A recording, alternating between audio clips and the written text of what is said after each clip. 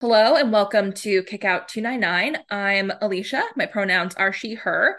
I'm joined by Happy Wrestling Land today, and we are going to talk to you about post roster split All Japan, specifically some matches that don't always get spoken about. And we're really excited to do that. And I'm going to let my co host for the day introduce themselves. So go ahead, guys. Hi guys, this is Captain Lou from HappyWrestlingLand.com. Happy to be back on Kickout to talk All Japan. Hey, and I am Dum Dum Daniels, wrestling quality assurance specialist at Happy Wrestling Land, and I am very excited to be back too. Thank you for having me.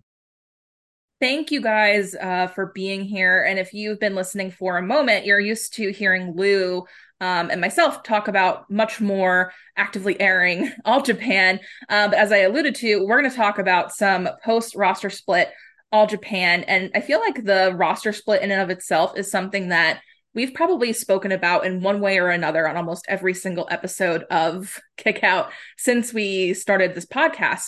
So I don't want to spend, I think, a ton of time going back through the details. I think there's a myriad of episodes you could check out where we go into the roster split in depth and who the players were and what exactly happened, etc. There's also two books that you can check out from Dr. Jonathan Foy that cover this subject really well. You can order Ganbaru and the Muto years off Amazon and support his work. He covers the roster split beautifully in his texts. But we really wanted to talk about three matches. We chose one each and talk about this period. And just to start off, I wanted to ask you guys, as I've alluded to in other episodes of Kick Out, I wasn't watching wrestling during this time period where the roster split was taking place, but I think both of you probably were or pretty close to it. So you guys probably have a memory of maybe this happening and hearing about it. So I would just love off the bat to kind of get your feedback and feelings of what that was like to experience something as dramatic as Misawa leading this exodus out of All Japan and kind of walking into the unknown and starting his own promotion. But then what were your thoughts about All Japan being left with only like two Japanese wrestlers in Kawada and Masanobu Fuchi as, part of their roster? Like, what were your thoughts and feelings on that? Yeah, well, at the time, I remember it felt kind of grim when the when the full picture of like the roster split came together and like the realization that we're only down to two guys and basically the Gaikokujin wrestlers. It looked rough for a bit, but it also turned into kind of like a weird adventure in some ways, where like the weirdness of the roster and the outsiders that came in, like when Tenru came in, he brought in his former like war mid card guys, and at the time I had no clue who these guys were, but they all became like favorites of mine, like mid card favorites. I think Jason has a soft spot for all of these guys as well. They were bringing in battle arts guys. There was always something interesting going on, even though it also felt slightly on shaky grounds at all times. So, yeah, shaky grounds, but fun shaky grounds. Yeah, yeah, right. Like attendances were bad. They had two people, but like you said, an adventure. It was like a rebuilding like basketball team. They just brought in just whoever. That's just quirky indie guys, realigned with Tenru. So it was the classic, like not great, but interesting. I wish I could say I was like deeply following all this when the split happened, but I wasn't. It was more like a kind of one of those vague, like, internet stories that I'm kind of like, oh, something happened in Japan. But on the contrary, like kind of when my entry point of like Japanese wrestling was kind of like late 2001, early 2002, when like just when this All Japan was arguably kind of like making some moves. So like, and kind of one of the matches we're going to get to, like that was one of the first shows that I saw, the February 2002 pay-per-view they had, where Muto beats Kawada, I believe, for the Triple Crown, or the other way around. Kawada beats Muto for the Triple Crown. And they have a whole bunch of other just I'll get into it when we get there. Great matches, but that was just like that. It was just like this great like entry point of interest where then you're like, okay, wait, what happened to Noah? And like Noah, I was loving. So I was like, okay, wait, all these guys were in All Japan. You start connecting all these dots, and then all of a sudden, like All Japan becomes this entry point for like the entirety of like the rest of Japanese wrestling, which was, I mean, in retrospect, we can look at it rose-colored glasses. There was tons of garbage on these shows, just bad wrestling. We neglect to mention we Kawada was left, Fuchi was left, and Taioki was left, who is always just like he was there. It was just like super interesting, which is like one of the best things wrestling can be. So yeah, those are my kind of random memories of that time. And it's probably, it's one of those things where you're hearing about the roster split happening, but it's not like you can log into AJPW.TV and just start catching up on things, right? Like I'm sure that was probably another sort of barrier to cross, right? Like how just remind me of that time period. Like how were you actually watching wrestling at that time? All VHS, all Yeah, VHS. highspots.com or trading on Crazy Max. And that's the thing, like this, like I'm kind of fast forwarding, but like early 2002, like the scenario was like just flashing back to my brain, like, oh, whoa. I mean, Muto was the Triple Crown champion. Then it was, oh wow, Muto just made a power play. He jumped with Kojima. He's bringing on Kaz Hayashi to All Japan, and I'm like, all right, something's happening, but I'm not like seeing it. I don't have like the Giant series. I'm not watching the Battle Royal, but I got this cherished pay-per-view tape from highspots.com 2/24/02. I think it said Tenryu versus Kojima. That's why I associate it with more with that match with this, which was the semi-main Yep. over Kawada Muto, which is the actual main event of the show. And that I don't know, that was just like and then you would just buy the next tape I bought was the April pay-per-view. And then you would just kind of go like $20 on high spots to get these. Then you find other routes, Crazy Max trading.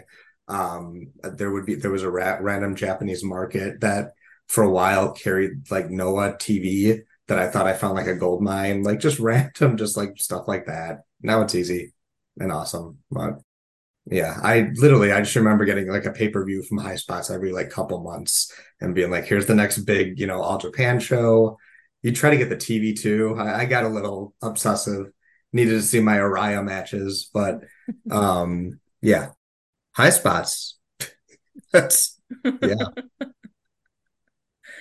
That's so fascinating. So, this period, I think we can probably all largely agree, is in some ways it's a forgotten period of wrestling, but then in other ways, I feel like people are very quick to dismiss this period because, like Jason was alluding to, there's a lot of not great wrestling that occurred, right? But how much of that in hindsight would you say that it's people sort of trying to cling to, I guess, maybe other generations or iterations of All Japan prior? Like, do you think how much of that plays a role into people's perception of this Muto period and post roster period of All Japan? Yeah, that definitely plays into it for sure. If you compare that period to like the classic 90s era, like it's straight up not as good. Like there's no way. It's just Garbage. That's what, does not which is compare. it like it's But I will like, say, but I will say, if you want to, I think a good way to watch a lot of that era is actually to cherry pick matches. Like if you Mm-hmm. just do Yeah. like the best stuff, it's gonna look pretty great. If you watch a lot of full shows like we used to do, then it's so. But there's if you want to do the cherry picking route, there's some pretty great matches to be watched. yeah. Who would you recommend those listening? Who should they be cherry picking from this era if they want the best perception of that post roster split era? I mean, it's a boring answer, but Kawada always had some pretty great matches in that era, especially like before Muto signed. Like that bit was especially like there was a lot of uncertainty there, And the Kawada matches from that short time period are pretty. That's why I picked the Fushi match.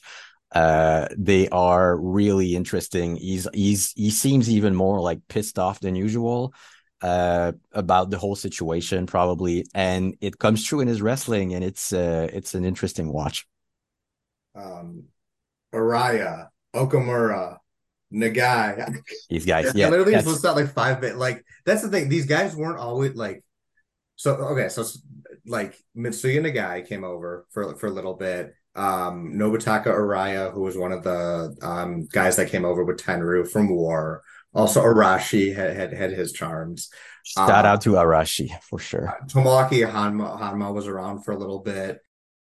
These guys like they I'll say like they weren't always in like great matches, but like they added like good like just fire to like the mid card, but also I would say sometimes you did actually get them in like spotlight matches. Like Nagai is third from top on this February pay-per-view taking on Taioki.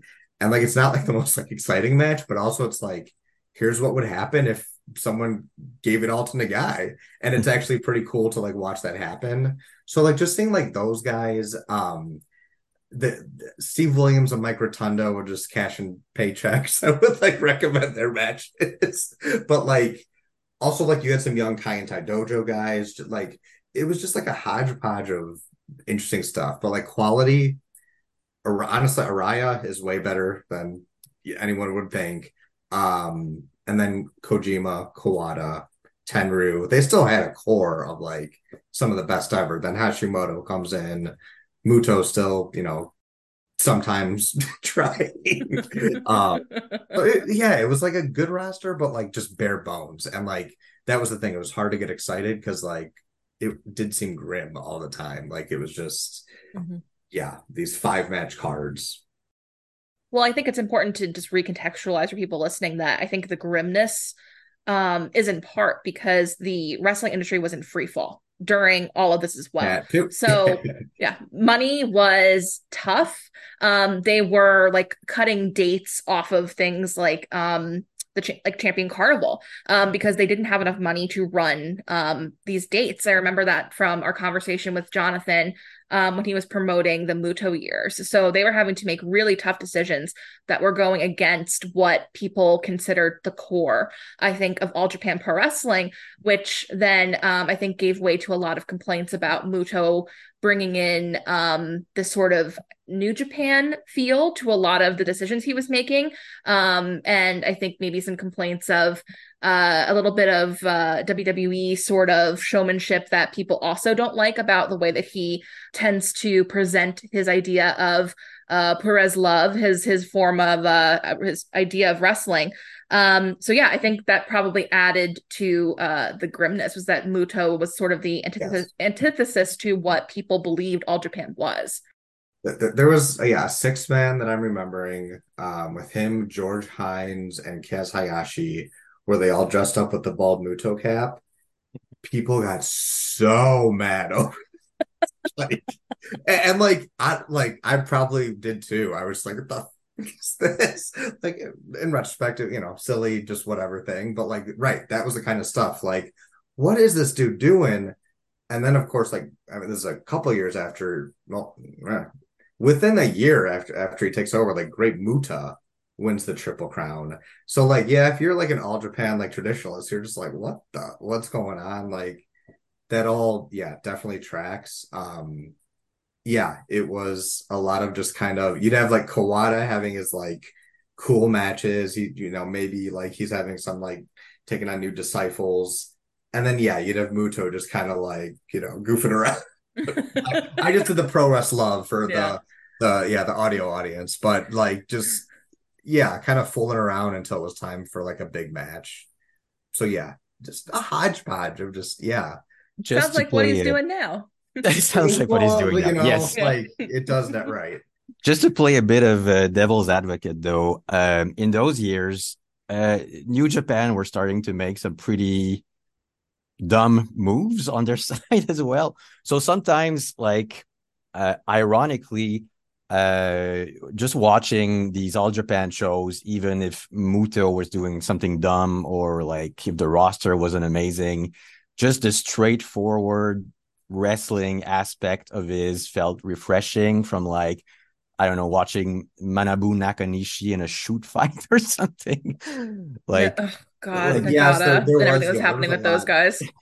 of other worse stuff going on. This also, uh, I'm sorry that just to go back to the kooky things that Muto was doing too, like when all this started, then you have Satoshi Kojima having like his fashion shows with the oh ape yeah. man, like which was like I don't know, it was kind of interesting, but also just like what's going on? It's like it just yeah, it was just so yeah, that was a weird one too. They had a partnership with the Bape. It was called Bape or Ape, Bape. Bape. Ape Bape. style. Yes, yes, Yeah. yes, yes.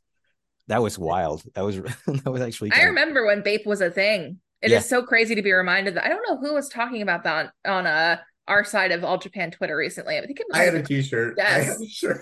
I think I bought it like from Japan. I was just like, this is not like I was just like, this is cool. Kojima likes it. So I don't know. Yeah, that's like where it was like it there was I want to say it like outrage, like, oh, this is a disgrace to all Japan, but it was just like, what the hell are these guys doing? It's more or less that. Like, how are they gonna go? How are they gonna get past this? But like also like it's kind of like now, it's like when AEW does like a, Ninja Gaiden Yakuza Street Fight, their whatever tie-in they're doing, like Uh-huh. it was just like, yeah, we get it. Like you gotta do what you gotta do.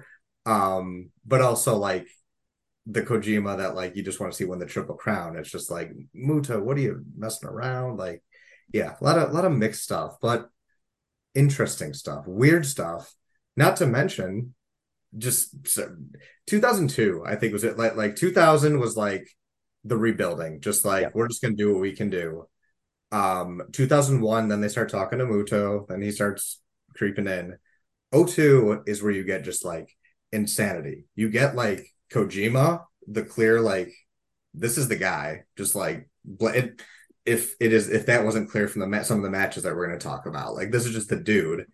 But then also like in 2002, they have those shows where they bring in Goldberg for 2 shows in a row, and he beats Kojima in 3 minutes and Taioki in 3 minutes. They literally just squashed their like supposed next big hopes. So yeah, it was just confusing. Like, let's say like that was the grimness of it. It was just like some fun stuff, and then like, oh, this is what it's gonna be. Like, so yeah. I think Oh, today's Muto criticism can often get a little bit like hysterical in a way that is uninteresting to me. But when I remember that that's what happened to Kojima and Taokea, um blatant. some yeah, sometimes the criticism of Muto might be fair, actually. When you when you think about it, there's some patterns there. Yeah, It's that's you can fascinating. read a lot if you want to read too much into it, right? It's like a lot of it reads as like power plays too, where like he's trying to. I mean, geez, yeah. Oh, these cards are so funny to read because even the August cards, like he still beat Taioki in the main event of the first one, and then had him lose, I believe, to Goldberg. Yep, on the next show in 4 minutes. Just a lot of weird stuff going on. However, on the contrary, in the mid card of one of those shows was a Kojima Nobutaka Araya match that was like this like thing that just makes you think, can these guys just be wrestling for the Triple Crown? Like we could restore the glory. Like it's happening. So yeah, a lot of stuff, a lot of things happening.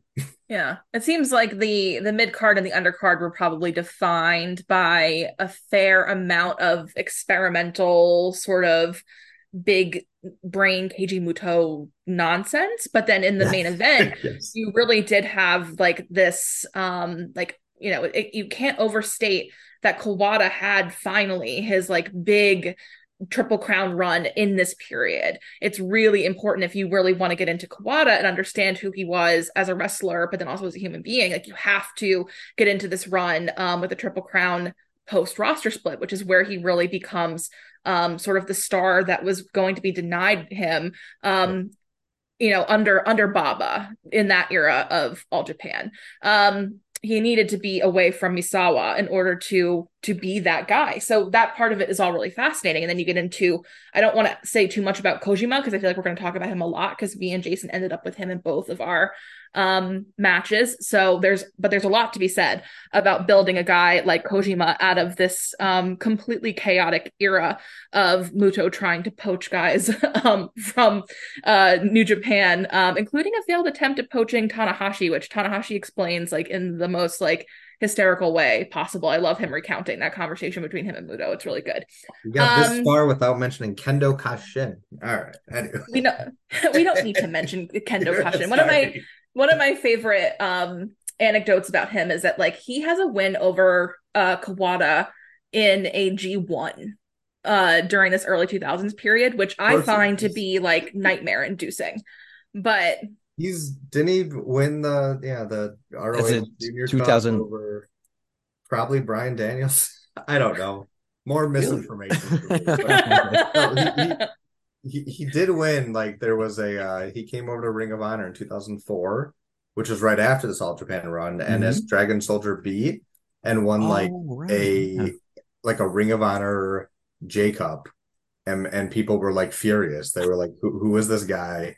And why is this happening? And it was holy like a political shit. thing. Like Ring of Honor was trying to work with All Japan and blah blah blah. And Anyway, that's the guy they sent over, is Kendo Kashin. Kendo, just He's been getting away with it for so long that thank you, thank you, Yes, for that's thank the you. so only way long. to explain it. That's the He was only a way. trainer with the WWE for a couple years. Or Yeah. like how? Just like what? I don't. I mean, Vibes. anyway, Good vibes. Good vibes. he's Um, a I key part of this era that we are discussing. Lou, who did he hold over a balcony in somewhat recent memory on an All Japan show? Well, he was part of these matches with, I think it was part of these All Asia tag belt matches with, it Yeah, was either Masao Inoue or Takao Mori or one of these yeah, guys that are yeah. always in these matches. It's Yeah. always the same four or five guys. It's one of these. That's like the last time that I appreciated him being around. That was pretty funny. It is a Whenever that was. fitting scene for him. That's the only place where it works. Exactly. It was New Exactly. Japan they were trying to get a deal with, and so he went over Matt Sydal, James Gibson, and Black Tiger to become the Wow. best of American Super Junior in 2005. Holy shit. See, like now I have like the urge to go buy all the DVDs and rip them because like that's just funny. That's just funny to have. Just the weirdness that randomly, yeah, Yeah, that's just funny.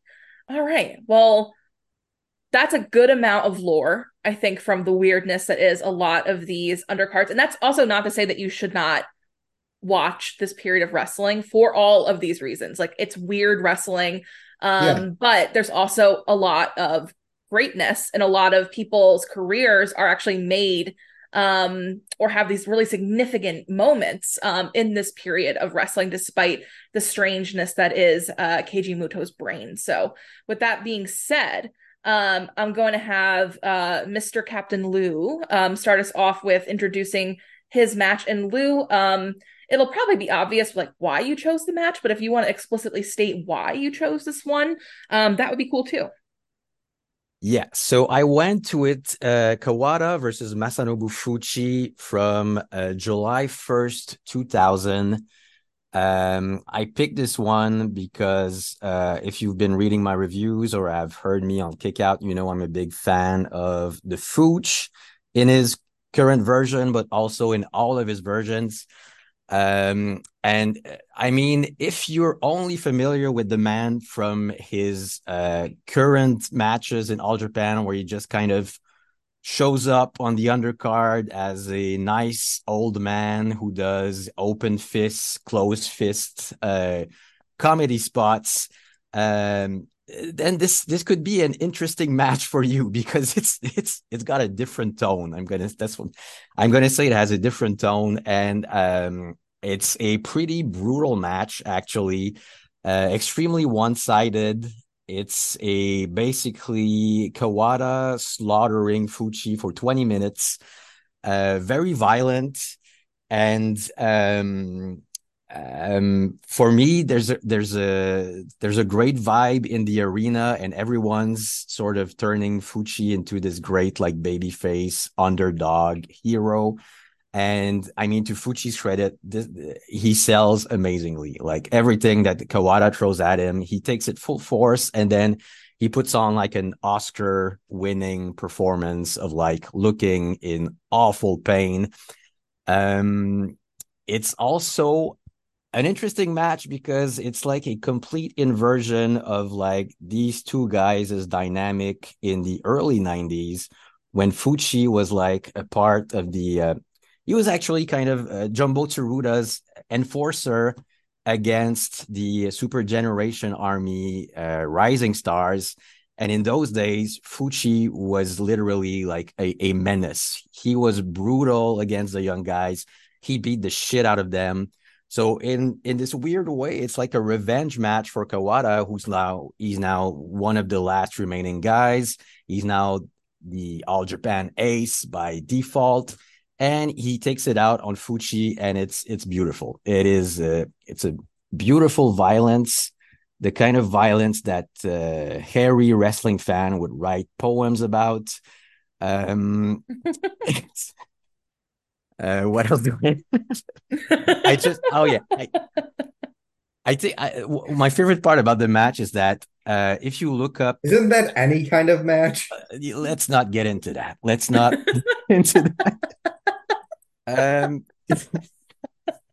the funniest part about the match for me is that if you look at Fuchi's 2000, like every match he had up to that point, he was already like clearly winding down, and he was just having comedy matches, 6-man tags with all the older guys that had like these similar like genius minds for wrestling, like guys like the GOAT, Mitsuo Momota and Rusher Kimura, Haruka Hagen, all these legendary old men.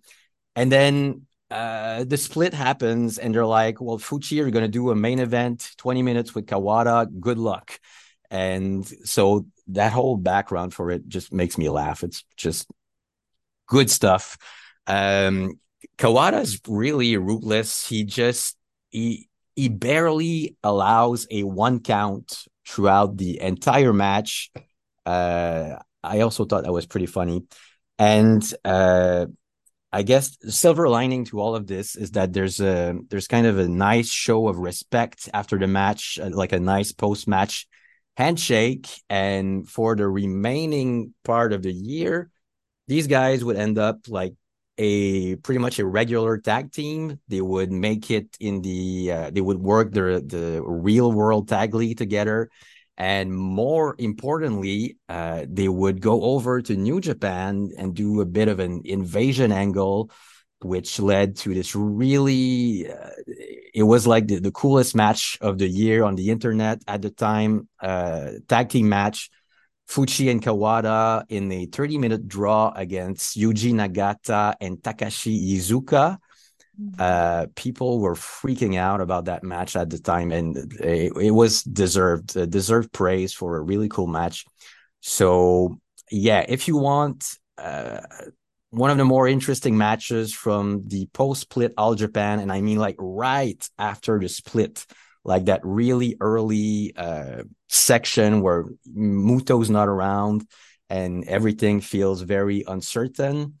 Uh, Check out this match. I think it's a great sort of highlight from that year. Agreed. I liked I mean literally everything you said, just agreed.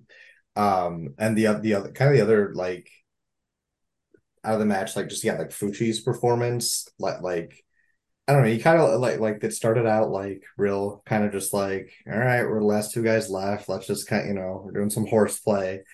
And like there were a lot of moments where like, yes, Kawada was ruthless, but I like that like they had a couple of moments early where like Fuchi would do because Fuchi's a dick too. So, Fuchi will throw a slap and they had like they let it breathe. They had this moment of just like Kawada's like, really, man? Like we're gonna do this? and like that, I love that stuff. And then just went to, proceeded to beat the crap out of him. Fucci, another moment that I liked in the match was he had one part where Kawada barely gave him anything, but like there was one point where Fucci did kick out at one, and Kawada was just like, really, dude? And then another point where like Fucci steps over him, like just to be like he knocks him down and he steps over him, and like he has a moment like where he could like take over, and he's just like, wait, I don't know what to do.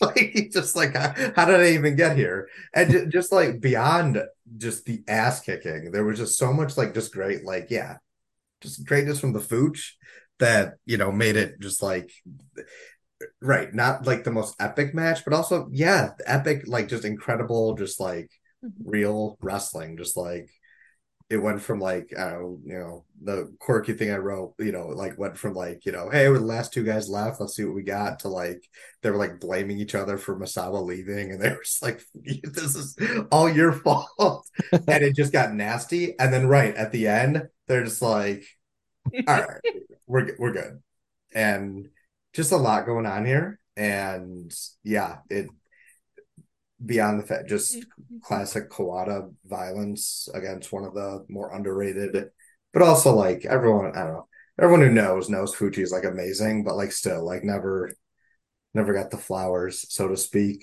So yeah, just awesome match, and like just the perfect like here's what we got, folks. Like let's see where we're going. I mean, they got it going. There's a lot going on here. It could be a good tagline for All Japan during Right. this period. But Lou, like you set this up perfectly for what I think. Like I didn't expect this match to be, it's sort of an emotional match, and I don't think you expect it to be, right? But when you look at when it falls, it's in July of 2000. Noah is like a month-ish away from having their first two shows. So this is like right in the aftermath of that roster split. I believe their presser was in June.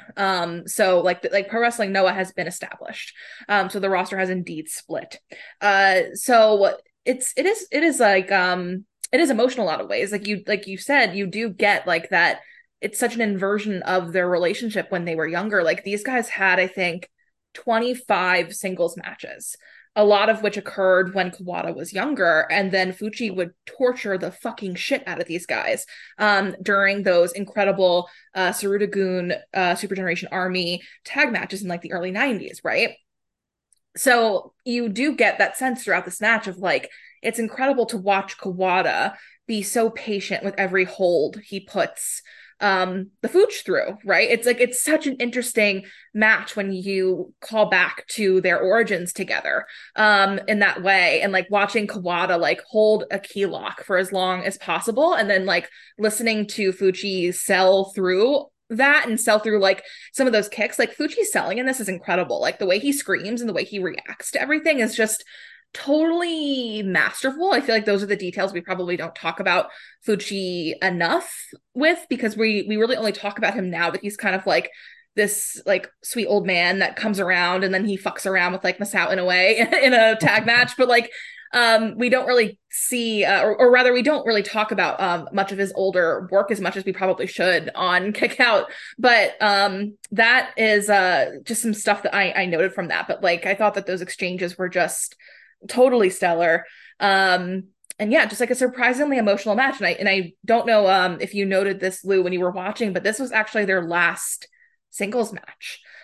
Even though Kawada doesn't like officially leave All Japan for a hot minute, this is the start of a new era for All Japan. There's like Jason was even saying like there's so much uncertainty. It's like here's where we stand, the last two native wrestlers to this roster. It's just us and the Gaiko Kujin who were loyal to Motoko Baba left right now.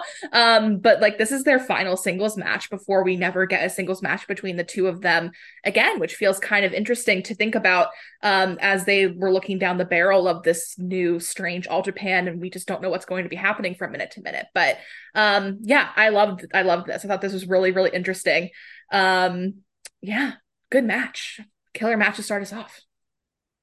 A wonderful time capsule. It was almost like yeah, like Fucci, like he did stuff of consequence, but like not. It was just like his last last stand. Whereas Kawada still clearly had a little bit left. And yeah, the perfect, just uncertain but beautiful wrestling match. That's such a nice way to put it. Yeah. Uncertain yet beautiful wrestling match. That's what we get. I didn't even write that down prior. I It's a will. vibes only podcast, Yeah. so thank you very much, Jason. It's only vibes. So I so so at some point in the next 6 months, somebody called Muto and said, "Let's talk." Mrs. And Baba. yeah, and that brings us. Sorry to Alicia, to cut off your transition, but yeah, no, No, like the next '01 was continued the uncertainty. It just continued the we're gonna have these Kawada based kind of here, okay cards. Here comes some New Japan guys, Michinoku Pro guys, Kaientai Dojo, whoever wants to come over. Muto wins the Triple Crown, which was like a big thing. Um, and that's kind of when I feel like that was my entry point almost. Like Muto being the cool like guy with all the belts. Like that's right when I don't know, I kind of started to lock in uh just with fandom. Not to say it was just him, but like him and Tenru had a very hyped match. June 2001. Is this Yeah. right? well, yeah, before we get too deep into that, I want to two Oh, things. sorry. Blue, did you have a thought? Did we skip over a thought you had? No, it's fine. We're all good. All good. Okay. So there's that. The other thing, I don't remember offhand, when does Motoko Baba call Tenru back? Because that's like a piece of this lore from this period that's actually interesting just to remind people. Tenru walked out in the 90s. Like he has this incredible match with Jumbo Tsuruta in 89, which sort of welcomes in the Kings Road era or the Kings Road style of All Japan Pro Wrestling. He walks out by I think 1990, and then goes on to form. Does he go on to form War or does he go somewhere else? SWS first. SWS first. So he leaves, and then like Baba's like he will never come back to All Japan Pro Wrestling. Like we're done with Tenru. That's I'm like completely truncating a very fascinating period of time. But Tenru is done with All Japan for that entire period. And then when Mrs. Baba knows that like they're kind of in trouble, they need people. She crosses the barrier and gives him a call and says, I need you to consider coming back to All Japan. And you can find on YouTube the show in which like the surprise entrance of Genichiro Tenru into, I believe, Korakuen. No one knows he's going to do this, and the audience has no idea. And they announce him, and he walks in, and like the crowd is like in just complete, like they go fucking crazy for him because like how could you not? How could you not go crazy for that man in any building he walks into? But that was like a huge deal at the time because Baba-san said he will never come back to All Japan because the way he left was so fraught, and he took people from the All Japan roster, and Giant Baba was fucking mad about that. So that's how you get Motoko Baba calling him and bringing him back into the fold. And I just don't remember exactly when that happens, but I believe it's before she picks up the phone and calls Keiji Muto as well. Yeah, it's Correct. And everybody, please forgive me for skipping to Muto over freaking Tenru, who is the key. Seriously, like Muto made the power play, but none of this works without Tenru and the War Boys coming in and providing some much needed mid card depth and a big star. So yeah, it was like summer 2000. So like very soon after, Tenru was the next like the big like Fuchi Kawada was that the tribute, and then Tenru Kawada was the like, all right, let's roll here. And that was significant because Kawada had started out under Tenru. That was like his senpai, right? So you had all of Revolution. that. Exactly. You had all of that sort of lingering there. That was like really good storyline between the two of them as well. Yep. Um, and he beat Kawada for the title later in the year for yeah. So he became the Triple Crown champion, Mhm. won the vacant title, which then our friend Muto won in that much hype match in June. As All Japan continued to kind of be like, what are we doing?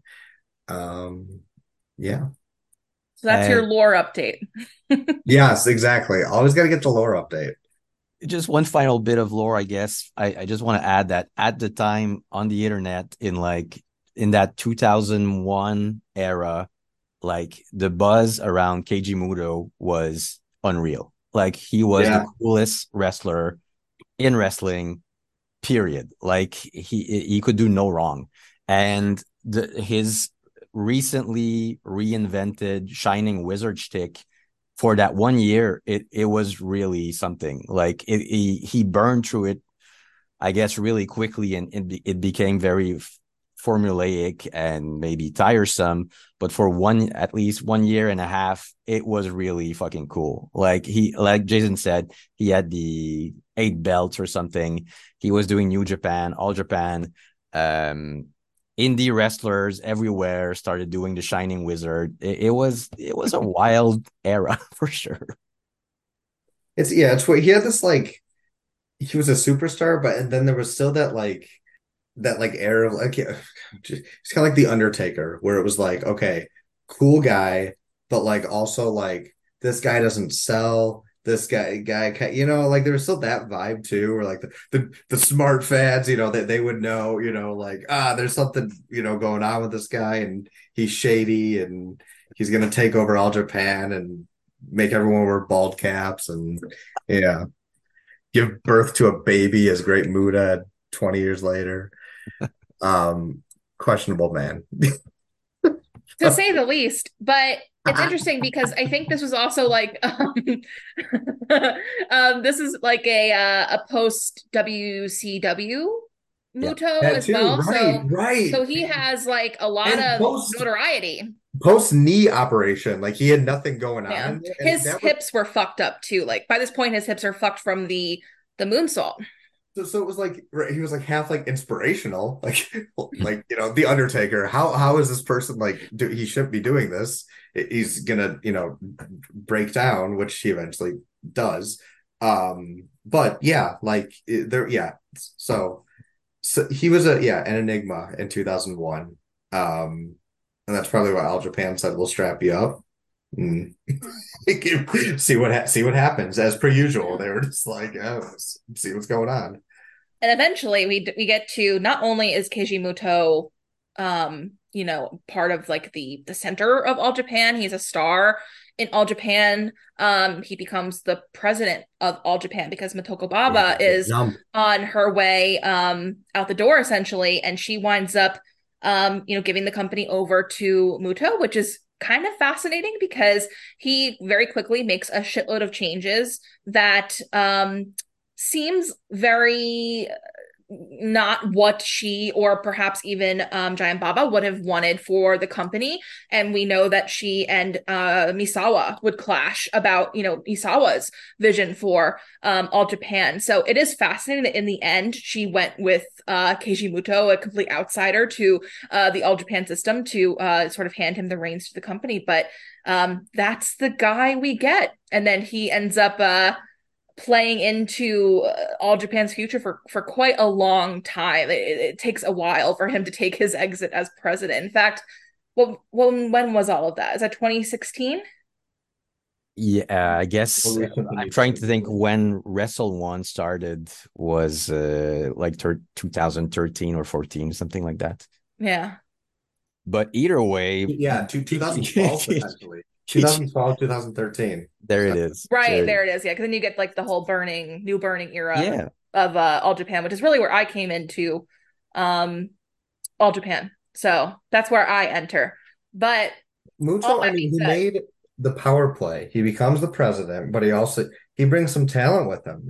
Not just Kendo Kashin, but his old friend, I don't think he was in New Japan, but his friend from WCW, Kaz Hayashi, who hmm comes to All Japan to be, at the time, it was going to be like, and kind of was like their junior ace. yeah.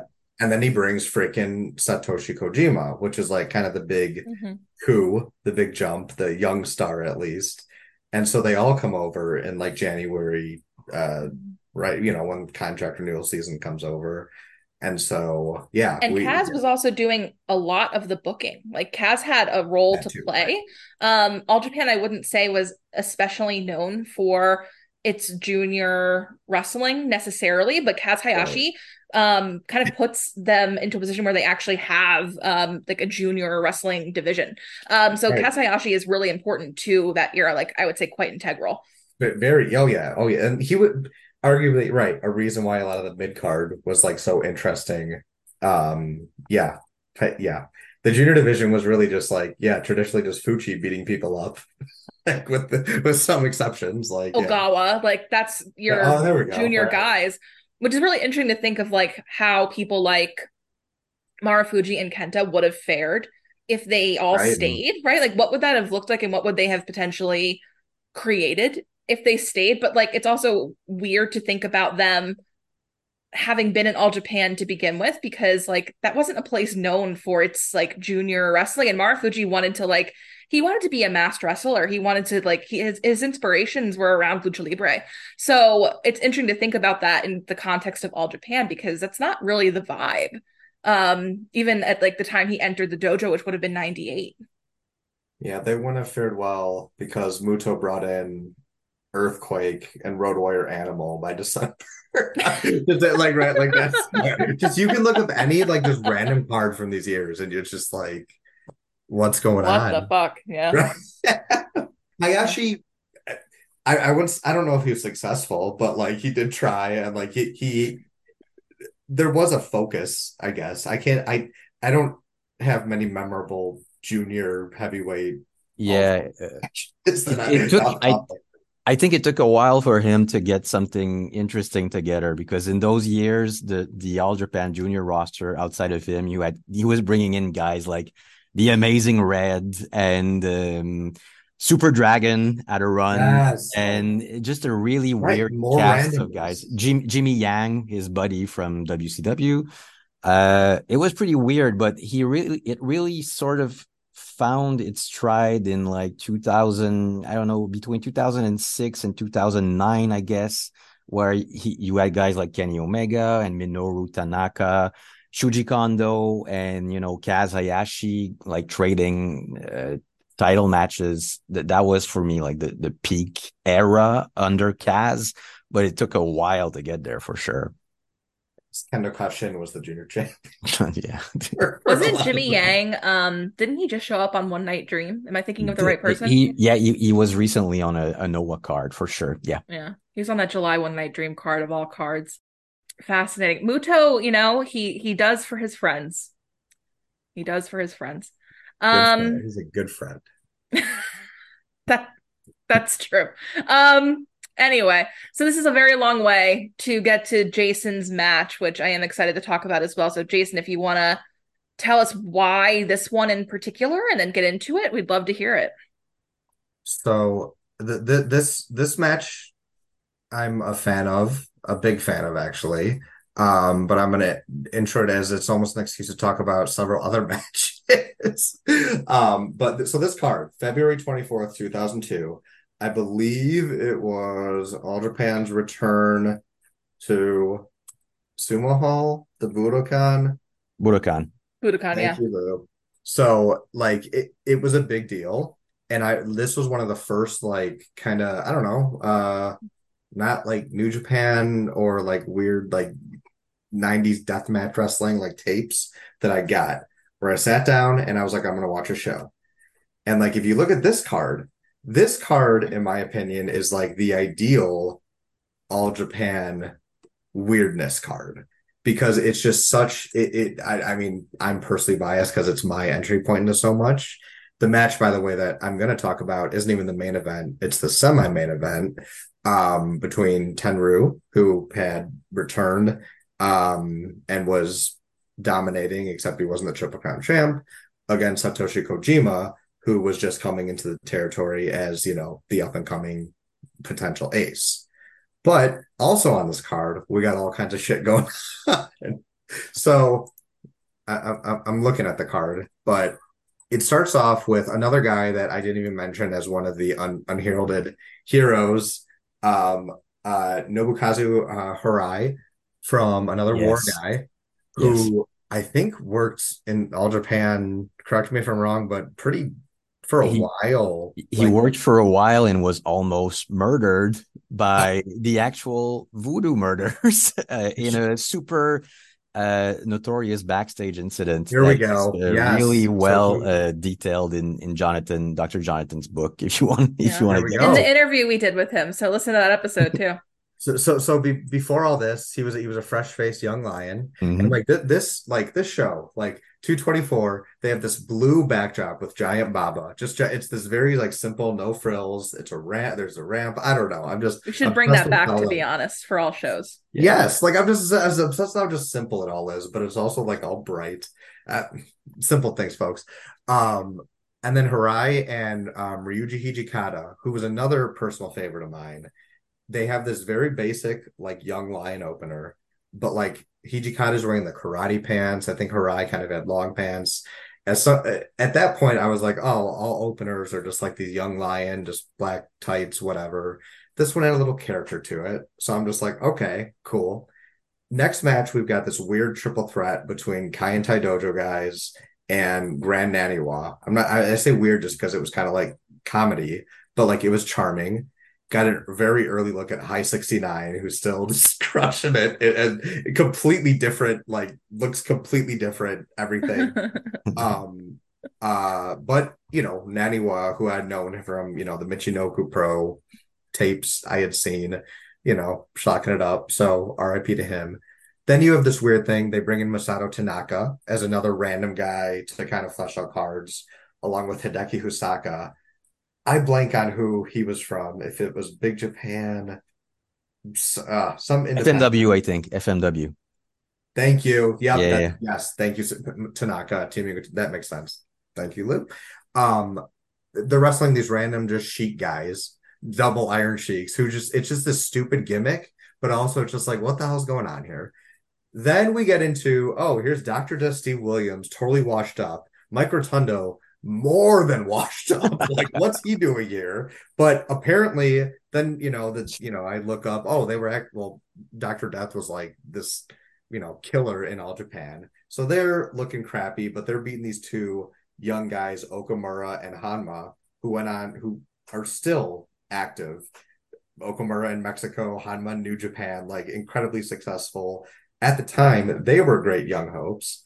Another All Japan's young lion, Miyamoto, in the next match, gets squashed by new but guy Kendo Kashin in 3 minutes, which was a classic like wrestling like outrage moment, but also just like what's going on here.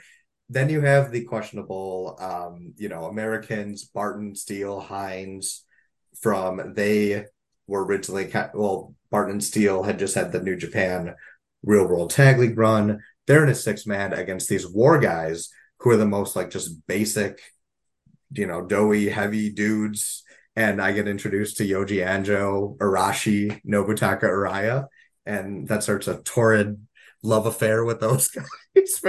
Not Anjo, but Arashi and Araya for years. And then getting back to Ki Nagai, I swear this is almost over. That's a great, like, just like young, it's not a great match, but they gave them 17 minutes. It's an ambitious match. It's just like, it's like when AEW used to just be like, we're going with this. Just here you go. We're just going to try it. We don't care what this does. Nagai was exciting. He, not so much, but, he was there. The main event of the show is Kawada finally triumphing and beating Evil Muto for the title. And then unfortunately he gets injured. There's a tournament. Tenryu wins the title. It's a whole thing. Long way of saying the semi-main event is where I'm at because this was a one great entry point for, well, many great entry points for Tenryu. But like as far as like old man, grumpy, like still potential to be a star, still being positioned as a star, the walkouts of this match are so amazing. Like so much of star power, just like that's the kind of thing. There was this uncertainty, and then with this show, you see this just like the fans wanted everyone just wanted this to succeed. You can just feel that in like the reactions. Maybe not for like Mike Rotundo doing an airplane spin, but like for Kojima just triumphantly walking out, freaking bleach blonde, just looking like a freaking star. Just who is this guy?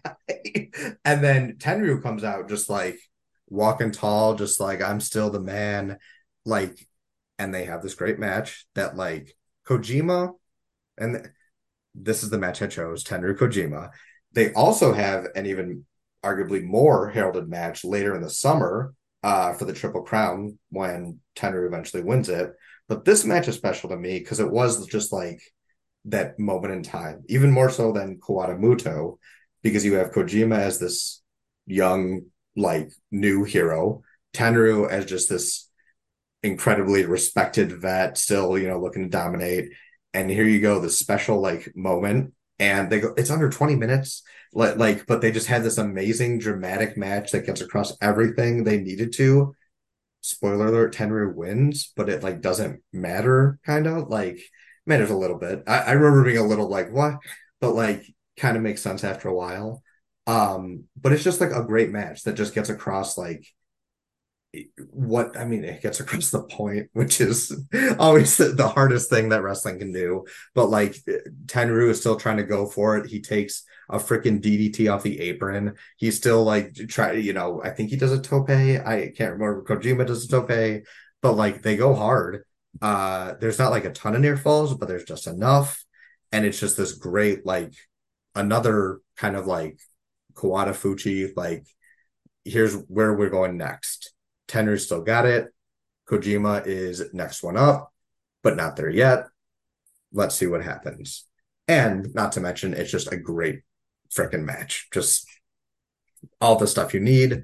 And it's under 18 minutes. It's how did they do it? So yeah, big fan of this match, big fan of this card. Just this is where like the weirdness kind of locked in. And it was like, all right, I could like watch this, like and actually kind of follow this for a little bit, despite some of the other weirdness going on. So yeah, that's my thoughts on this wonderful match. What do you guys think? It's pretty crazy to think that this was Kojima's first match under contract. Like they just gave him Tenru right off the bat. I think that said a lot about what they wanted to do with him. And they worked the match in a way that made you feel like they were going to use Tenryu as sort of a wall figure for Kojima to overcome gradually. And I think they could have done more with them because when you look up at their history together, they had these two matches in 2002. And that was it. They never really solved their resolved their story together, which is crazy because Tenru came back in 2004. He did like a bunch of tag team matches with Kensuke Sasaki and whatnot. And it's just, it's weird that we never got that story like to its full conclusion. But nevertheless, this felt like a great opening chapter. I can't believe how young he looked in that match. Like it was really weird just seeing that again. And yeah, this is like it's like early Kojima hadn't even fully, I think, figured out his whole thing. Like he hadn't learned the Stan Hansen style Western lariat yet. He's Right, just doing that was a the whole normal story. lariat. He doesn't even have his machine gun chops or a lot of his classic signature moves that we know of him today. Like he's doing a Michinoku driver at some point, which I never even remembered him doing that.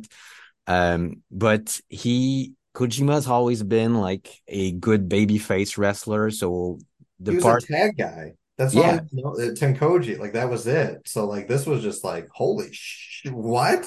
I mean, that's kind of what I remember. Like it was like, oh, this guy can be a thing. He yeah. succeeded so well. They tried really hard to make Tenzin work too, just because. Well, Sorry to funny. interrupt, but like yeah, that was like that's what I remember. Like he hadn't done much. Mhm. People knew he was good, but he was a good tag wrestler. And Yeah. then here he just comes out like I'm taking over. Like, let's go. That's what I loved about this match.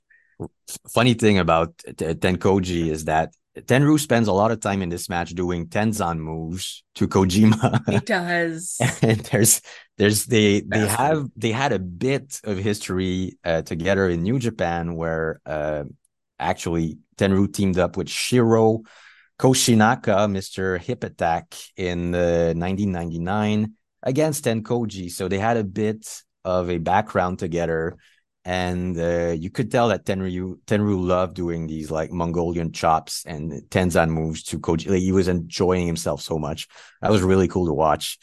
Um, but yeah, like Jason mentioned, like the July match between these guys is sort of their all-time classic. But this for a first singles match or the opening chapter of a bigger thing, it works really, really well. And it holds up in a big way. Yeah, really enjoyed it. Yeah. There's like it's hard to not really love like a match Tenru is in, you know? So like going into it, I thought that I was going to really like it for that alone. And I was interested because obviously like this match has Kojima in it. I wound up going with a match that has Kojima in it.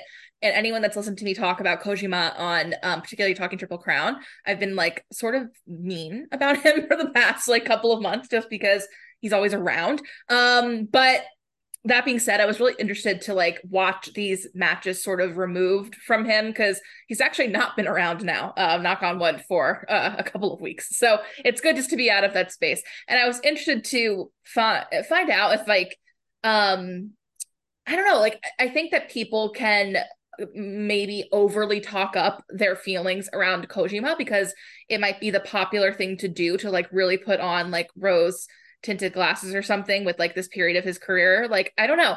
That's just my general feeling about it. But I was interested to see if I would come away like really feeling something from him during this era, which is a really interesting era of his career, obviously. But I thought he was fucking phenomenal in this. It was crazy to see him like Lou said, he looks really young, which is so crazy because I think he's looked the same now for as long as I've been watching wrestling. Guy's, Um, this guy's nuts. yeah, like he's looked the same since 2014, which is to say he's always looked older to me, right? Like not old, but older. But he looks so young here and like he should consider bleach blonde again because like that actually looks really fucking cool on him. He looks great. Um so that was trippy. And like Lou mentioned too, it was really weird to see him with the absence of all the moves I associate with him.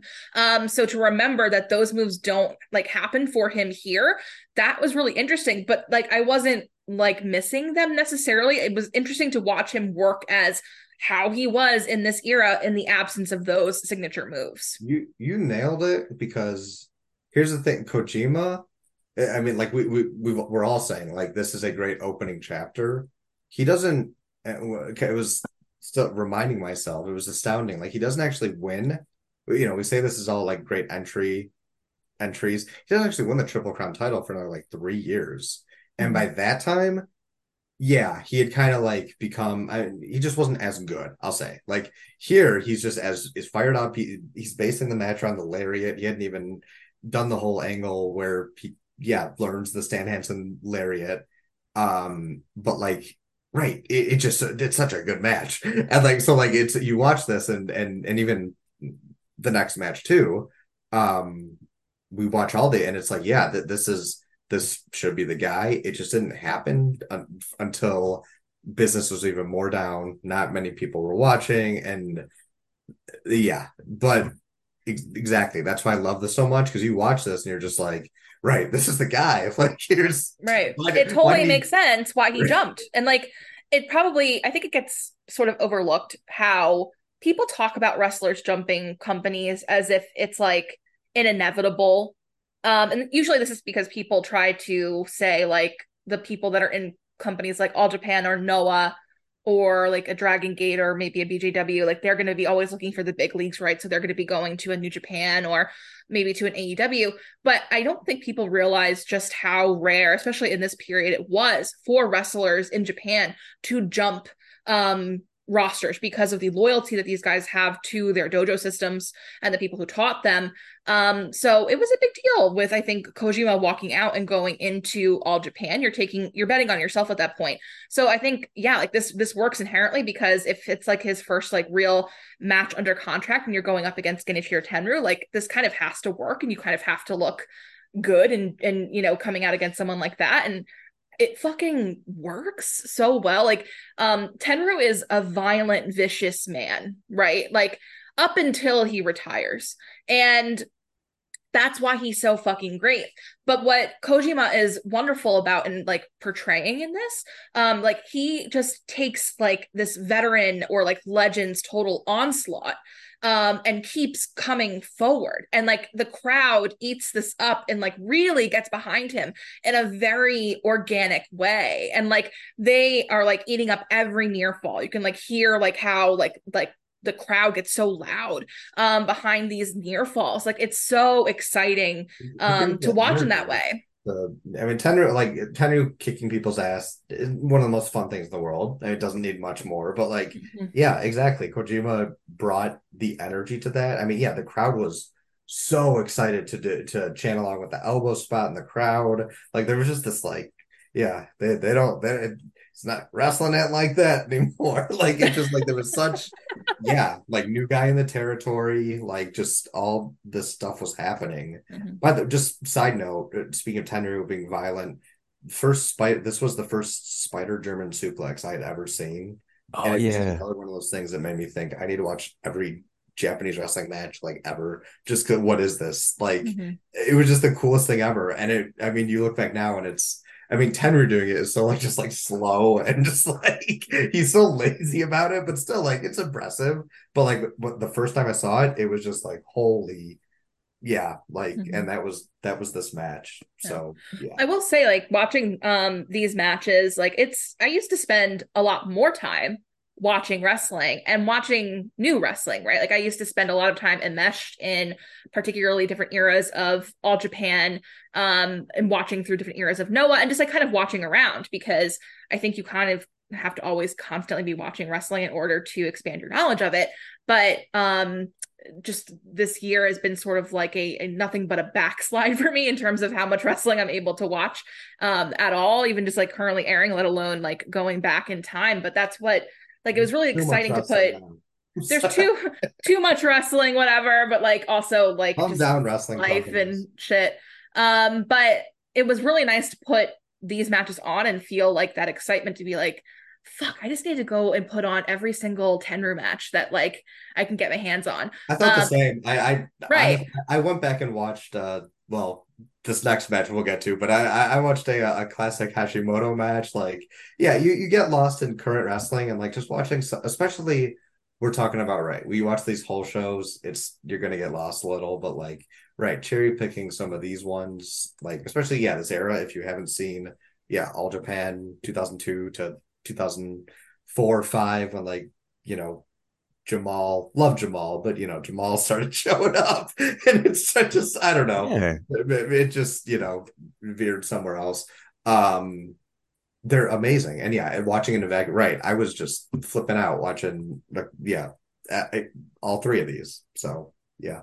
Yeah. Just to sum up some of my thoughts here at the end, like it's really just like there were so many great spots, like Jason alluded to before, like the chop forearm exchange was fucking crazy again, because Kojima just kept coming forward. And like if you look at his face, like in his facial expressions, like that, like he looked incredible. Like it made me want to appreciate more perhaps those nuances that he probably even still brings to his matches that perhaps I've never um fully appreciated from him. But like the way that he uses like his facial expressions in this match, again, like just surviving the total onslaught of Tenru, like that is everything that is fighting spirit, right? Like, and that's what he is bringing into this match, and that's why it fucking works, even if it's not the one that people I think point to more in terms of like the one that you're going to watch if you're going to watch Tenru and Kojima. That's why this works. So it is such a fighting spirit match. So yeah, it just was fucking crazy, and every like brain buster from Tenru was just like, Jesus fucking Christ, this shit is The awesome. best So yeah. ones. Oh yeah. Just kills them. That Yeah. like ah. it's Yep. killer right to the end, and it's not just Tenru. Like I can't like understate enough or state enough that this is like both like it's both of them that make this match so Yeah. great. No, as we can say, as bleak, quote unquote, bleak as this era could have been and kind of was occasionally, like, right, you have Tenru and Kojima, not Tenru, but Tenru on a great run, Kojima on arguably the best run of his career. You see Kojima now as like the bread guy, but like Kojima, this, '02 to like '05, like guy was just ready to go. Like he's still like, and yes, I actually that was one of my takeaways, Alicia. Like just a side message to Lou. I was like, Kojima, like let's just be honest. Like he had his peaks and valleys, but like 30 years of just like consistency and just like Mm-hmm. always kind of just gets his role. I mean, he's still was a part of an AEW pay-per-view this year, and then you see him here in his element, arguably like ready to be like the next big guy, which if it was handled properly, he literally would have been, but they waited a little bit too long. Anyway, yeah, No, like Kojima freaking rules. you're right. Like I think that as much as I like to like make little comments about him, there's probably not that many people who could have stepped into his position. I think when did he show up in Noah? Like maybe it's has it been like there's time is a flat circle. I have no idea when anything has happened anymore, but maybe it's been 2 years since he About two wrapped years up. ago. Yeah. Yeah, He yeah. returns to no Yeah, yeah, so he returns to Noah, and then he shows up in I don't know. All Japan as well, and he recently won Royal Road, and like many of us were like white knuckling the Royal Road experience of Kojima, but at the same time, I don't know that there's that many people of his era that could have probably ignited such interest and excitement around someone like him getting his flowers this late in his career. And people like responded to him. People respond to him no matter where he pops up, and that probably says a lot about him. Yeah, like Jason said, he's one of the more, I guess, reliable guys of his generation. He still moves like even today, he moves really well. Like if you I mean, the Yuji Nagata All Japan run, it pains me to say it turned out better than I expected, match quality wise. But when you look at Kojima side by side, he just looks in better shape. He looks healthier and works smoother, I guess. And it's crazy because he's been going hard for a long time. Like, he's even had like his US independent sort of run. Like he had his ROH matches. He had a MLW like world title run or Yeah, something. that was random. Oh yeah, we he Make like sure you pirate those sidestepped that. matches. Fuck Court Bauer. That seriously, like that delayed like his Triple Crown run. I totally forgot about that. He was like in a sorry. Bad flashback. I can't even I don't even Kojima remember versus I don't remember what happened exactly, but I guess the whole point of this is you are correct in saying that they waited too long to pull the trigger on him. That I at the time on the infamous message boards, that was the vibe. Like everyone was pretty much down with Kojima as the next ace, but they took too long. then he went to MLW. And I think that's like the story of, you know, that dark era of Perez. Unfortunately, like a lot of people walk away, unfortunately, with that story of the trigger was not pulled soon. Like we talked about this a lot, Jason, when you were on for Destiny, like how many missed opportunities there were with an entire generation of guys. And Yeah. you can still feel the effects of what happened when decisions are not made at the appropriate times. So that Yeah. being said, Kojima's doing okay. He gets called in by Tony Khan sometimes to do some work, so he's going I to survive. think yeah, he's fine. Yeah. Yes. Any other thoughts here on Mr. Tenru and Kojima? Honest, just another promotion for Tenry and the War Guys, or Arashi and Araya and Harai just brought the mid card consistency for that whole time. And Tenru, yeah, in this era was just so cool. Had so many classics, and not but like must see. Just like Mhm. he was one of the guys that was must see from this era. Like he was on one for a little bit. you just can't go wrong with a Tenru match, no matter what era. No. That being said, I'm going to get into the match that I chose. Jason, do you have any lore for the people listening to connect us from your match to, and Lou as I, well? Anyone have any lore to connect us from where Jason ends to where I begin? just going back to the classic, like Triple Crown, you know, this does the Triple Crown history of not putting Kojima over because they went to who's a guy that can draw, who can people. Yep.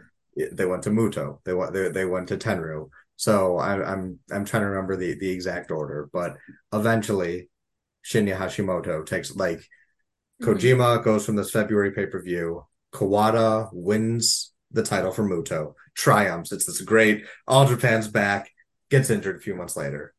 And so they have to have a tournament. Tenryu wins the title. And I can't remember if Hashimoto beats I Tenryu. believe it's Hashimoto who beats Okay. Tenru. That that that would make sense, although I don't remember that. No, No, I'm it's such a liar. It's great. It's great Muda. It's the Great Muta, and that's the freaking connection. As that's the lore. That's the thread. Muta just kind of like messes, just How could we have gotten that wrong? And the answer right, was right there. It's of course right. it's great Muda. Yeah. Just pops in there and says, "Let me just do this," and he's the bridge between. So he takes down Tenru because, of Yeah. course, and then that sounds right. Then Hashimoto Yeah. beats him, I think. Um, Hashimoto and Kawada eventually had a classic in 2004, maybe. yeah. Possibly. Yeah. Is it 2004? Okay, so before It's this, it's as in Kawada's Hashimoto. big run, like his proper run, because Hashimoto, I believe, drops. No, where am I going with this? This is I obviously I not have my strong suit. I think I have to double check this, but I think that Kawada gets his big run by beating Hashimoto. Yes, because Hashimoto, I'm going to skip ahead here. What the match I'm about to talk about is Shinya Hashimoto versus Satoshi Kojima. Hashimoto is Triple Crown champion because we've just decided that he did beat the Great Muta for it. In this Ah, run, though, it's very short lived because Hashimoto injures his knee there we in this go. match with Kojima, so he has to give up the belt. And then something happens and eventually Kawada does take the belt from Hashimoto to, I think, to kick off that big reign of Kawada's, if It's I'm a remembering tournament, and that's correctly. what the story again about is just like these disappointing. So Hashimoto loses. Kawada wins a tournament that I'm remembering now. Like he beats Otani in the finals. It was a Mm-hmm. very like on paper a well booked tournament, but like the most like, oh my God, this is what we're doing. And that was the kickoff for Kawada's reign, which is Mm-hmm. like the most like lukewarm kind of, love Otani, but it was kind of just a lukewarm kickoff to that. And then that Kawada reign is finally ended by Kojima like 2 years later, and just Mm-hmm. nobody's happy about anything. Like just like nobody's No. like perfectly peaked. But long way of saying Tenryu eventually, when Kawada wins that title in February, finally wins it February 2002. Tenryu beats him, or it's vacated. Tenryu wins a tournament in April of 2002. Muta beats Tenryu in October of 2002, and then Hashimoto in February of 2003 beats Kojima. Or I'm sorry, doesn't beat Kojima. He beats the Muta and vanquishes Muta. And then a few months later, we have our match. So there's That's my right.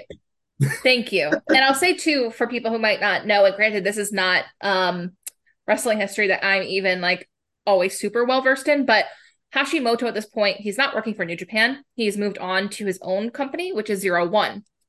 So that's where he is when his friend Muto calls him in to start working All Japan. And I'll say off the top that part of the criticism of, like, at the time at least, of Hashimoto in um, All Japan is that the All Japan hardcores, I think, at this point we're a little bit exhausted by Muto for all the reasons that we've already stated, but also you have a figure like Shinya Hashimoto now having arrived in All Japan and holding the Triple Crown. This is where I think a lot of people start to complain that it just feels like there's so much of New Japan now within All Japan. And even I would say to this day, in terms of like fan culture, culture is really important to all Japan fans.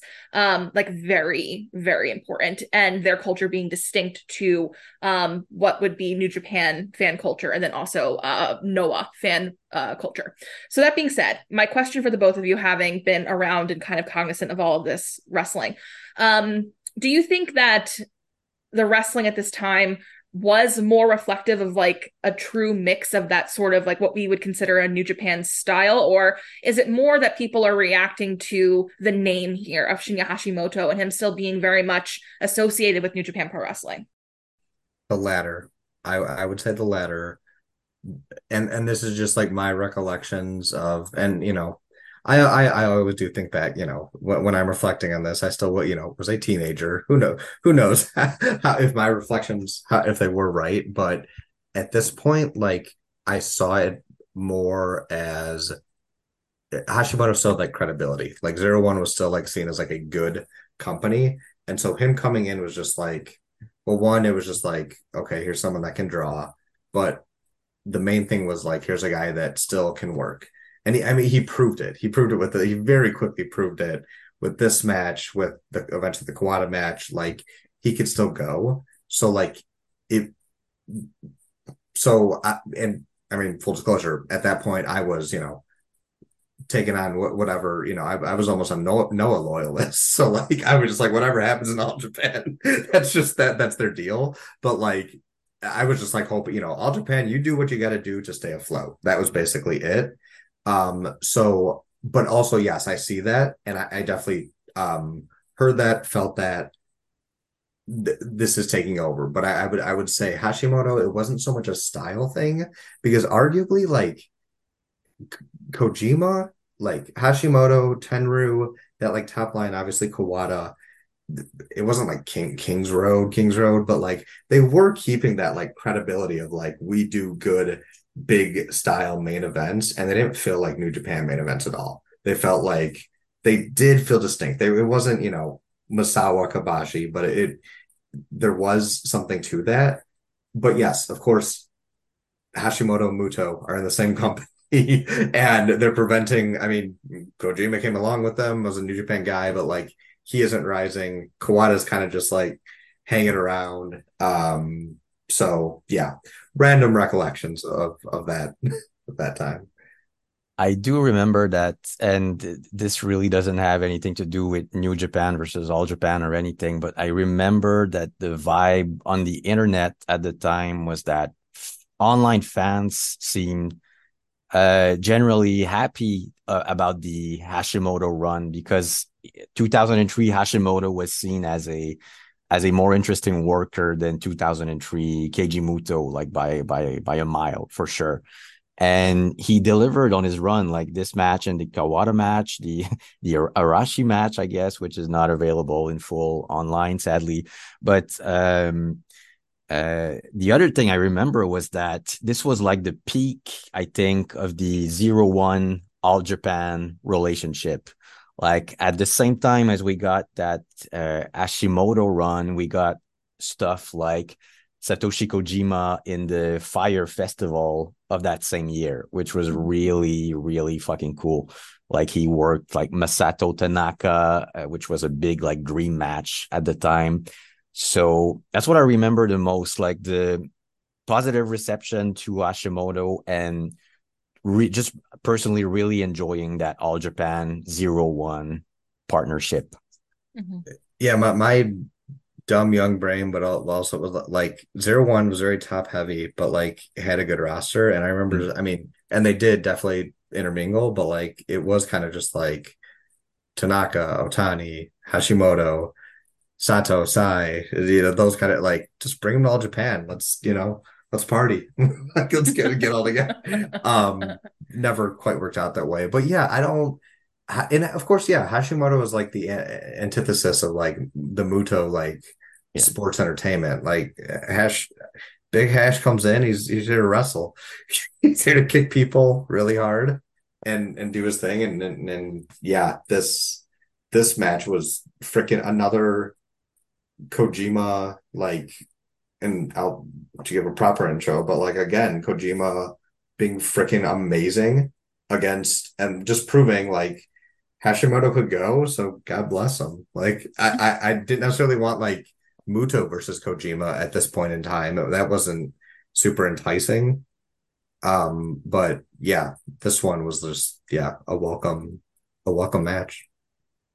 And I'll say too for like why I wound up choosing this one. I was the last person of the people on this call to choose a match, despite this being my podcast. And I tried to cheat too and like stretch the parameters of this episode.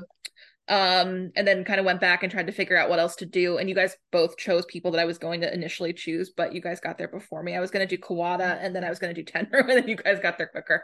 But Nobody chose Muto. Sorry, just want to call this out. No one chose a Muto no, match. I can't do a Muto match right now. But that being said, I realized I can do a Shinya Hashimoto match. And I was excited to do this because like I was telling you both before the call, I just have a huge like Three Musketeers gap in my wrestling watching, and it's because I didn't really spend a lot of time kind of working through the different eras of New Japan once I really got into Noah in All Japan. So I was excited to watch this for him alone, but then also like really testing how I was going to feel about Satoshi Kojima. But this was what I watched our matches like, you know, one after the other. I watched them in reverse order, so this was first. So I was feeling pretty good about him even going into Jason's match. So there you go.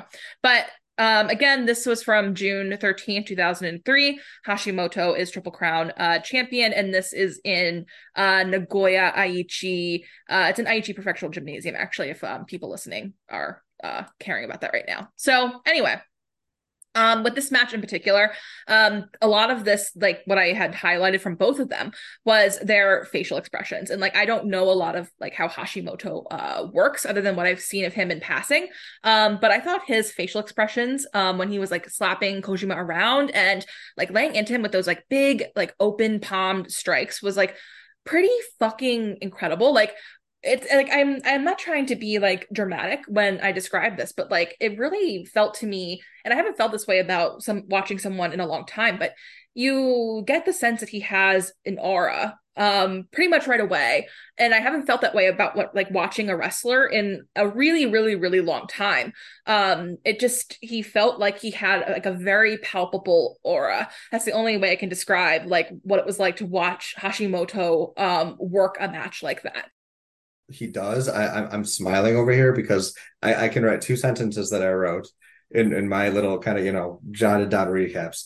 They begin with the most intense lockup you've ever seen in your life. Mm-hmm. And then a second later, they stand up with the most intense stare down you've ever seen in your life. Like, yeah, like totally. Like, it's like Hashimoto has kind of always had that. He really does. Like, that's his thing. That's why he's one of the best.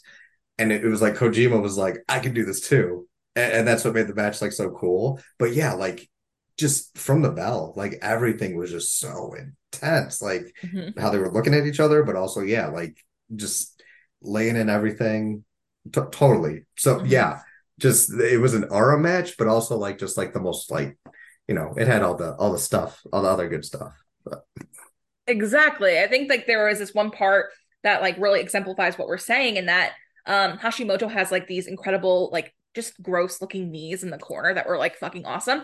And then Kojima walks out of the corner with like this very calm like look of determination on his face. And it's not like he's no selling the experience of these of the knees. He's not doing that. It's again the fighting spirit actually like at work, right? Like I think that's what maybe people don't understand about the fighting spirit, like what that actually means. It's not like he's no selling in this moment. Like it's about overcoming like these moments of like incredible pain in order to you know to just keep pushing through the match. Like you really get that in that moment, like just both of them, like again like that intensity like the entire time. It was incredible.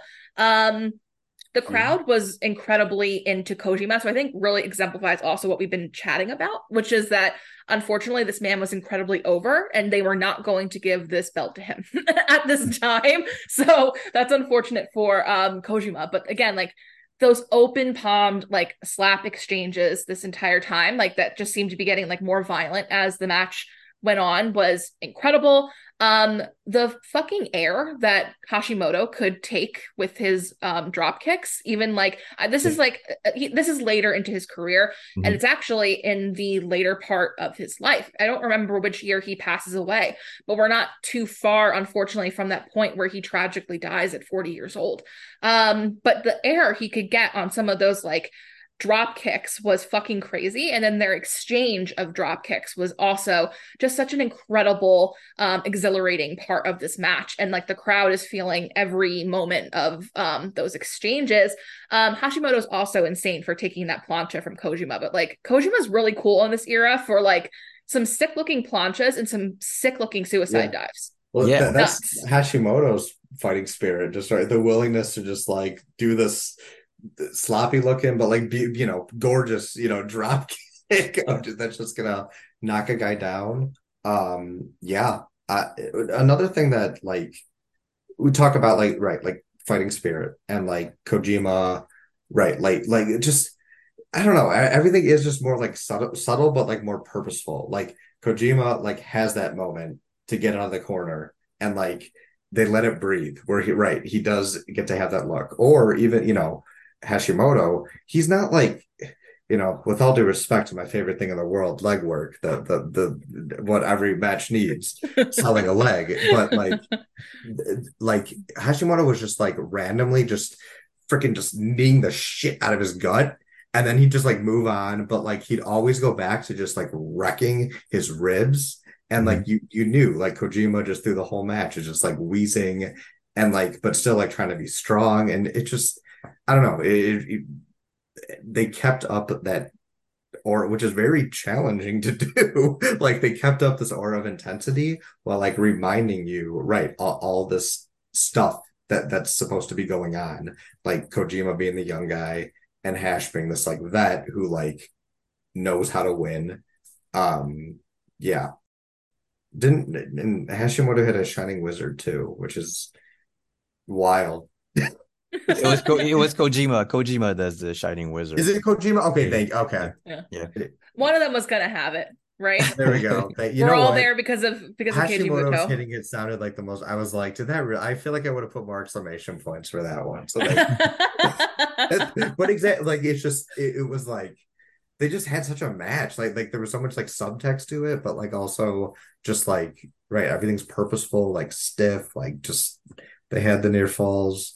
I don't think I had this was the one match of these three that I had not seen before, and I was came away like angry with myself for not seeing it. Yeah, So I mean, I felt the same way. It kind of felt like I like had have wasted some time not watching matches like this and like not especially watching Hashimoto. Me and Rachel like have like tried to guess multiple times like well who of the three musketeers like are going to be the people that we end up gravitating toward.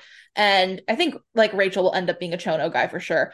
That seems up their alley. But I always assumed it would be Hashimoto because from whatever from anything I've ever seen of him, I think he's probably a judoka. He does a lot of incredible throws and like that always looks really clean. He clearly like knows like he's got great mat work. Like even in this match, he does an incredible throw on Kojima to bring him to the mat and then goes right into an arm breaker, and that looked fucking sick. Like it's amazing how for like he's a bigger guy and he moves with such incredible grace. Which is outstanding. Like I really was blown away by his style in general. Like there's clearly like such a respect to different martial arts in his approach to professional wrestling, but he moves with such incredible grace. Which is just it was stunning to me. not to my, it just hit me. I mean, these Kojima came up in the New Japan system. Like he was a active young lion Yeah. while Hashimoto was having like his big run. So like it kind of was like a reunion of like similar like styles. And I felt like with what you were saying, like Hashimoto, like his mat work, like Kojima was almost like working like trying to prove like he was trying to prove a point, like I'm all grown up, and like just a lot of great subtext in this match. I also wrote like I don't think there was one guardrail spot out on the outside, which was shocking to me. Just because of how many we have these yes, days. I Yeah. don't know how they Yeah. got away with it. But yeah, no, it was just such a straightforward match. Like they were beating the shit out of each other and they were Yeah. telling stories. It's just a match. And like to your point, Jason, about like the connection between these two because of New Japan, I believe it's in Jonathan's book where Kojima's comment later on in life about Hashimoto is that he was like a legendary wrestler and he respected him like an elder brother. So like even then I'm sure like that connection was there. So yeah, like you absolutely get that subtext, right? Like throughout the match. Like this is another legend, another person that Kojima has to kind of withstand the onslaught of and look good in doing so because even if you're going to lose to someone like a Hashimoto, same as Tenru, losing to these guys can be just as important as beating them sometimes. So absolutely, I think that comes across here. Like, and as much as I'm talking up Hashimoto because I was really blown away by him. Like there are so many great Kojima moments in this too, and again, it's him surviving the onslaught and being believable in surviving the onslaught of this man. Like it can't be understated that that is what he's doing here. And like the finish of this is fucking crazy. Like Hashimoto Oh God, yeah. punches him and then I think he goes Punches into him. a like he literally just punches him, which is just incredible. Like it works beautifully. Then you like Hashimoto has incredible kicks. I've seen him do incredible spin kicks, like low kicks. Like he has such an incredible array of kicks in his arsenal, but he gets him into like he kicks him and then he puts him up for the finisher. But Kojima is like fighting him until the pin. Like it's just a fantastic match. And I'm someone who I enjoy my wrestling of any era. Like I enjoy my wrestling that's currently airing. It's very different. I think I can enjoy wrestling the way I can because um I'm so interested in storyline and character and I go out of my way to be invested in those things. So I really my enjoyment of things is different I think than maybe other people's. But when you're watching matches like this, it's like this is just pure professional wrestling in a way that is so like it really makes you like appreciate and fall back in love with it, which is what I think I really what I walked away with was that like man, like professional wrestling is sometimes really fucking good. And like this is a match that I think underscores that. Yeah. Yeah, yeah.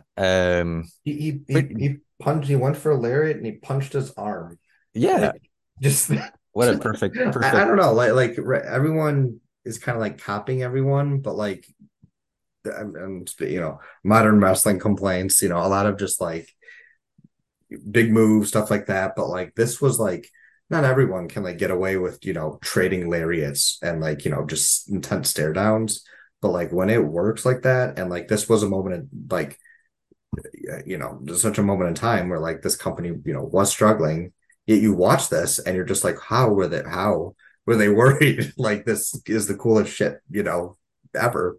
So yeah, it I was wrote that very actually. I was like, it's crazy people try to breeze past this era when the wrestling felt like this match, but then it's like it's this match. Yeah, Like we right. know that there's The other undercard was things, but like little how shifty. could we not be constantly talking about matches like this? Because it's not just this one match, like there's other matches too, right?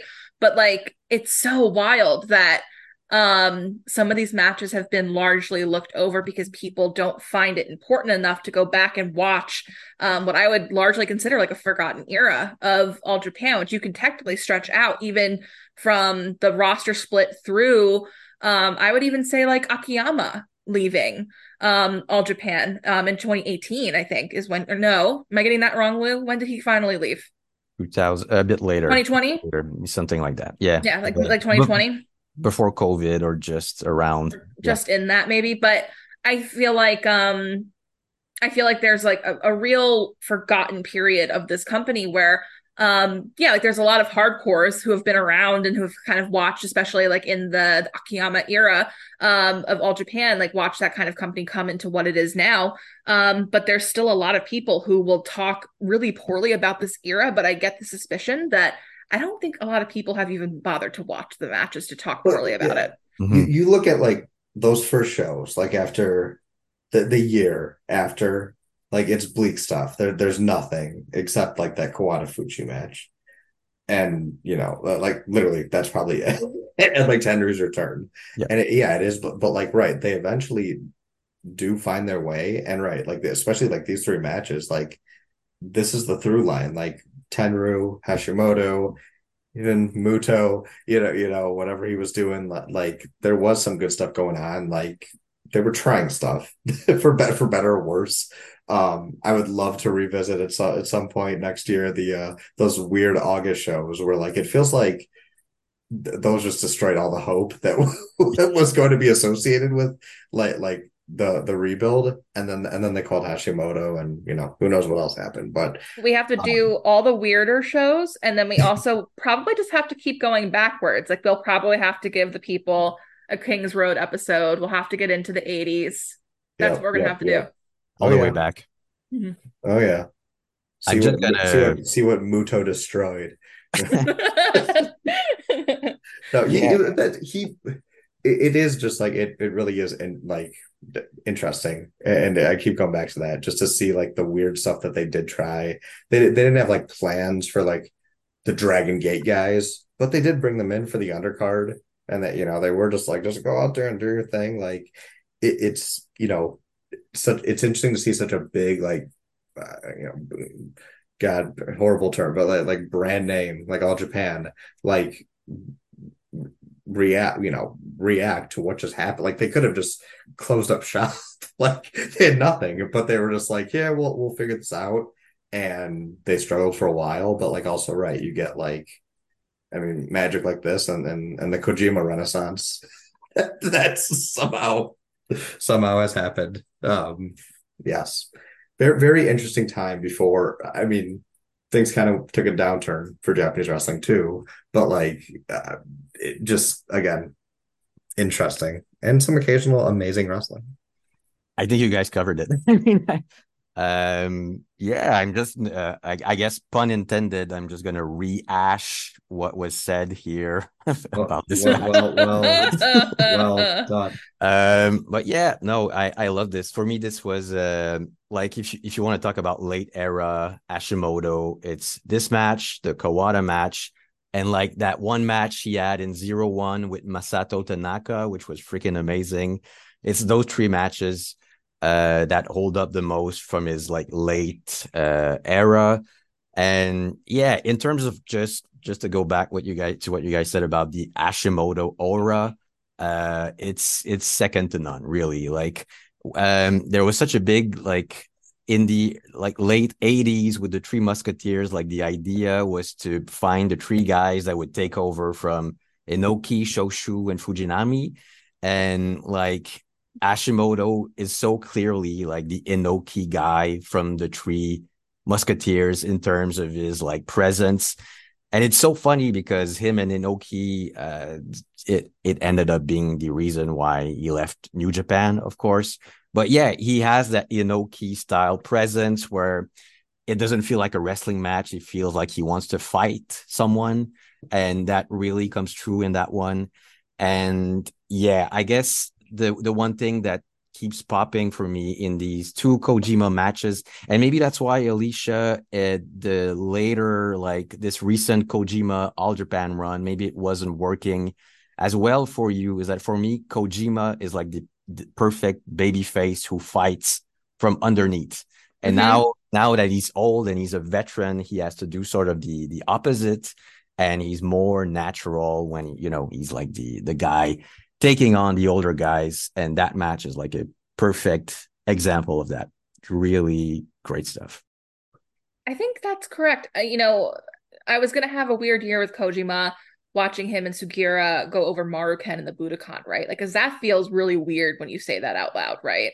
So yeah, I think that is probably a big part of it because this works, this era of Kojima really works for me. And I feel like if I watched through more of his bigger matches from this era, I would probably come up with a lot of the same feelings and walk away being like, that's the Kojima I'm into. But the current code, like the bread club shit, like that was never gonna go over with me. So yeah. It's interesting. It's really interesting to see like his match style, right? Like the bread club, right? That's his quirky, like, let me try and get over with the American audience kind of deal. But like when he works matches, I swear the match against Punk at Forbidden Door, his little kickoff matches in AEW, he's still using the same style that he like it's all based around the freaking lariat and like timing and like to me it's still impressive. Like he obviously doesn't have like the energy and the hair needs to be blonde. I like we just that's the takeaway. But like it's right. It's that's the takeaway. That this era gets you prime Kojima. But like if you want to see him be his actualized self that didn't actually become his actualized self, like that this is it. Because right, I mean these two matches, him versus Hashimoto, and versus Tenru, the one versus Tenru in July, Yeah. great freaking stuff.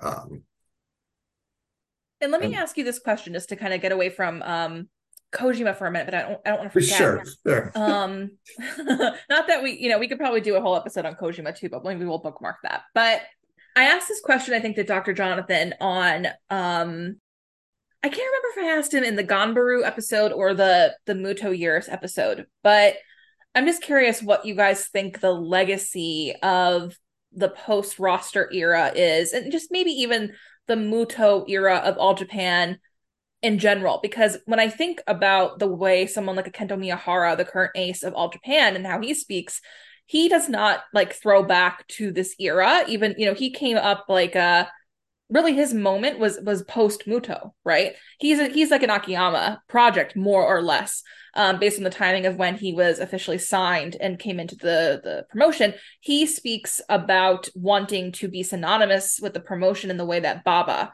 still is, right?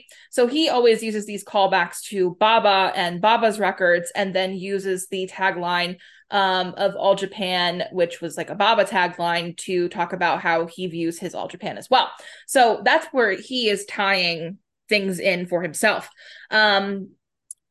Does All Japan today ignore this period? Do we try not to think about this period or talk about this period? Do we see a lot of this period in today's All Japan? What are our thoughts on that?